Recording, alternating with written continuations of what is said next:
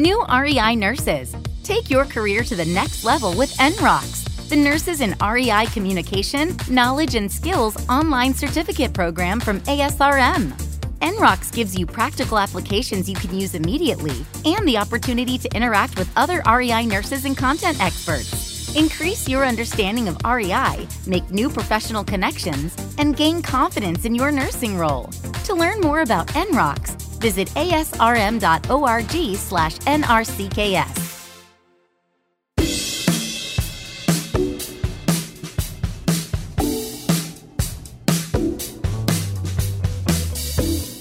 Welcome to ASRM Today, a podcast that takes a deeper dive into the current topics in reproductive medicine. I'm Jeffrey Hayes. Today on the show, we're discussing PCOS. And to help us with this is Dr. Kathleen Hoger.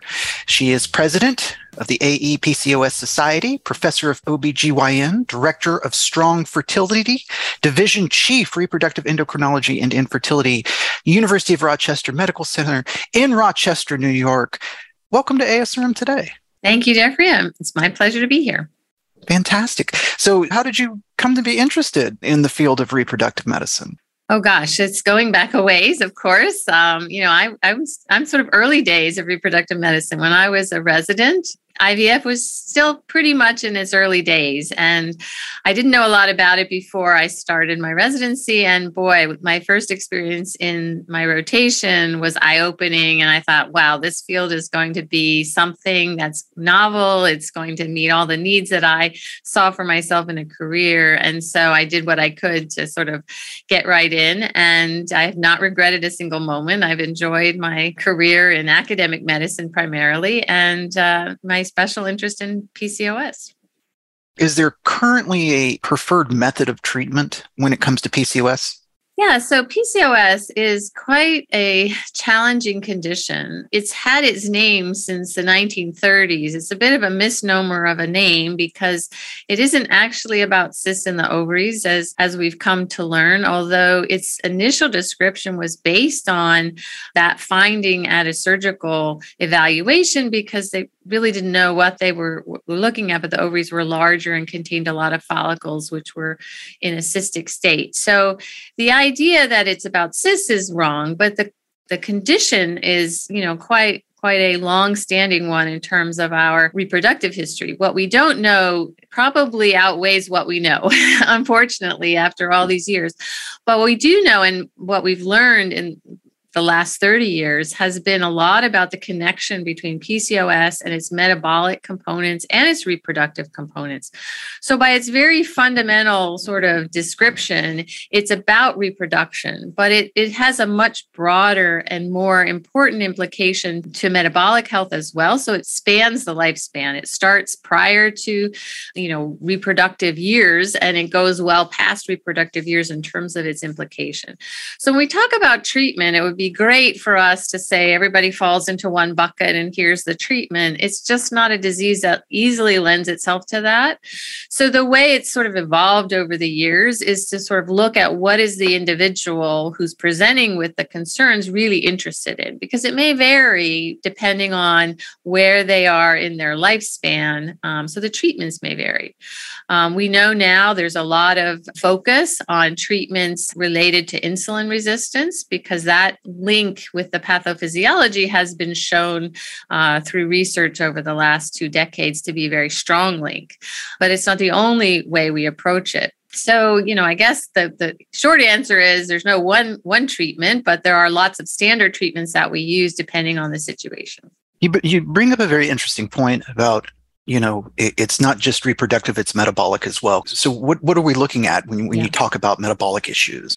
So as I said, the insulin resistance component has become part of the underlying pathophysiology, and it's estimated more than 90% of people who are eventually diagnosed with it. And we'll talk probably about how we do the diagnosis. But will have insulin resistance. So that means that there is a higher risk for that individual to get diabetes during the lifespan. And that's the main connection. But we also know that it affects things that are outside of just diabetes, including cardiovascular risk factors. And we're learning more each day that cardiovascular disease, has its underpinnings probably early during the reproductive years. And women who have PCOS probably carry elevated risk, although it's a little hard to link them together entirely. There is certainly a component of abnormal lipids as well as glucose abnormalities. So probably it was like, are we saying that that women could see a rise in cholesterol or things of that nature? Yeah, cholesterol is part of the screening process that we would recommend as part of the care of individuals with PCOS, for sure, as well as blood pressure, which is another one that has been shown to be elevated. We get a lot of residents and fellows who listen to the show and they're beginning their journey with things. What are some things that you would like residents and fellows to know about PCOS? Yeah, I think fundamentally with PCOS, we've really come to a good understanding of what constitutes the diagnosis. Because to be fair, that seems like it's a pretty straightforward thing, right? Do you have the disease? Do you not have the disease? But PCOS has made it rather complicated because there's no one single test that we can do. It's not like an infectious disease where you test positive or negative. So we have to look for the symptoms, and those are threefold for the most part. So the first looks at cycling, menstrual cycling. And so people have looked at this across the majority of the individual with PCOS will have some sort of menstrual dysfunction. It can run from complete amenorrhea with no periods at all to infrequent menstruation. But typically we say if there's fewer than 8 menstrual cycles per year, that's abnormal and consistent with ovulatory dysfunction or PCOS. The second component, and where the androgen excess part of the society comes from, is the component that testosterone and other androgens are produced at higher rates in PCOS. And so there are often androgenic side effects such as unwanted hair growth, acne, hair loss from the scalp that are noted. So if you have androgenic symptoms associated with menstrual irregularities, those are the two prominent symptoms that allow us to make the diagnosis.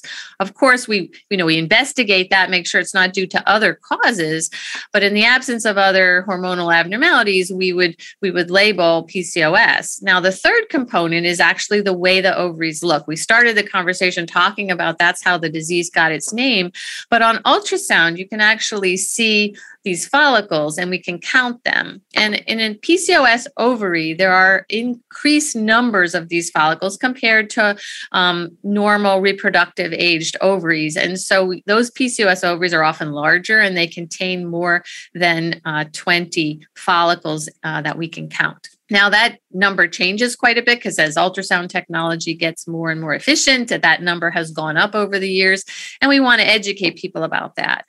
And it's not entirely necessary to do an ultrasound if you have the first two features of PCOS. So the main thing from a resident standpoint is you want to make sure you're getting the diagnosis properly made and early in their reproductive journey, because that's the biggest complaint we got from patients is that they're not diagnosed. They bounce from doctor to doctor and nobody's giving them, and they have multiple concerns, but when you boil it down, the PCOS is being missed. So the diagnosis is not tricky, but it is important to consider.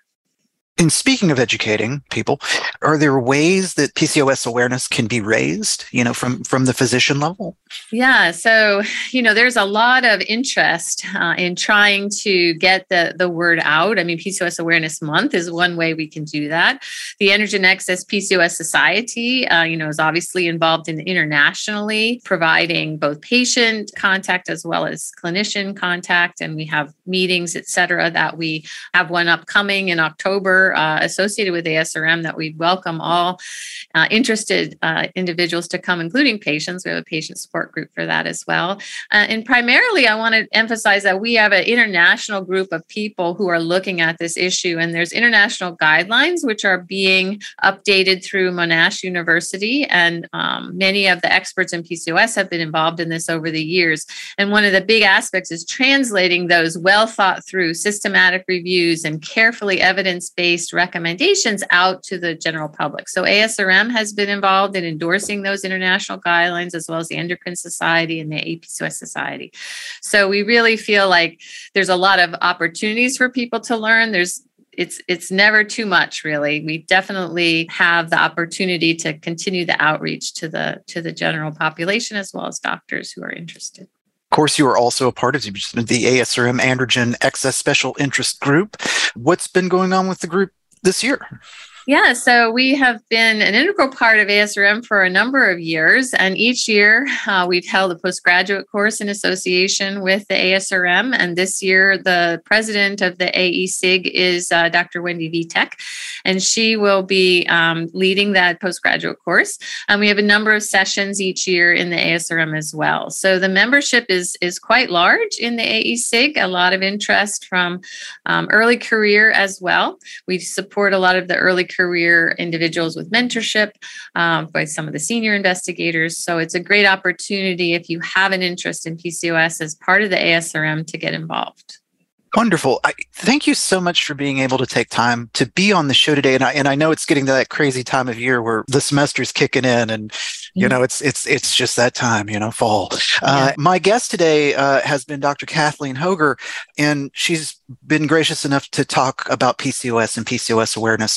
Thank you so much for being able to do the show. You're very welcome. It was my pleasure. You can subscribe and rate the show on Apple, Google, Stitcher, Lord knows. There's so many podcatchers these days. But if you want to find us, you can go to asrm.org. If you have questions about the show, you can email us, asrm@asrm.org.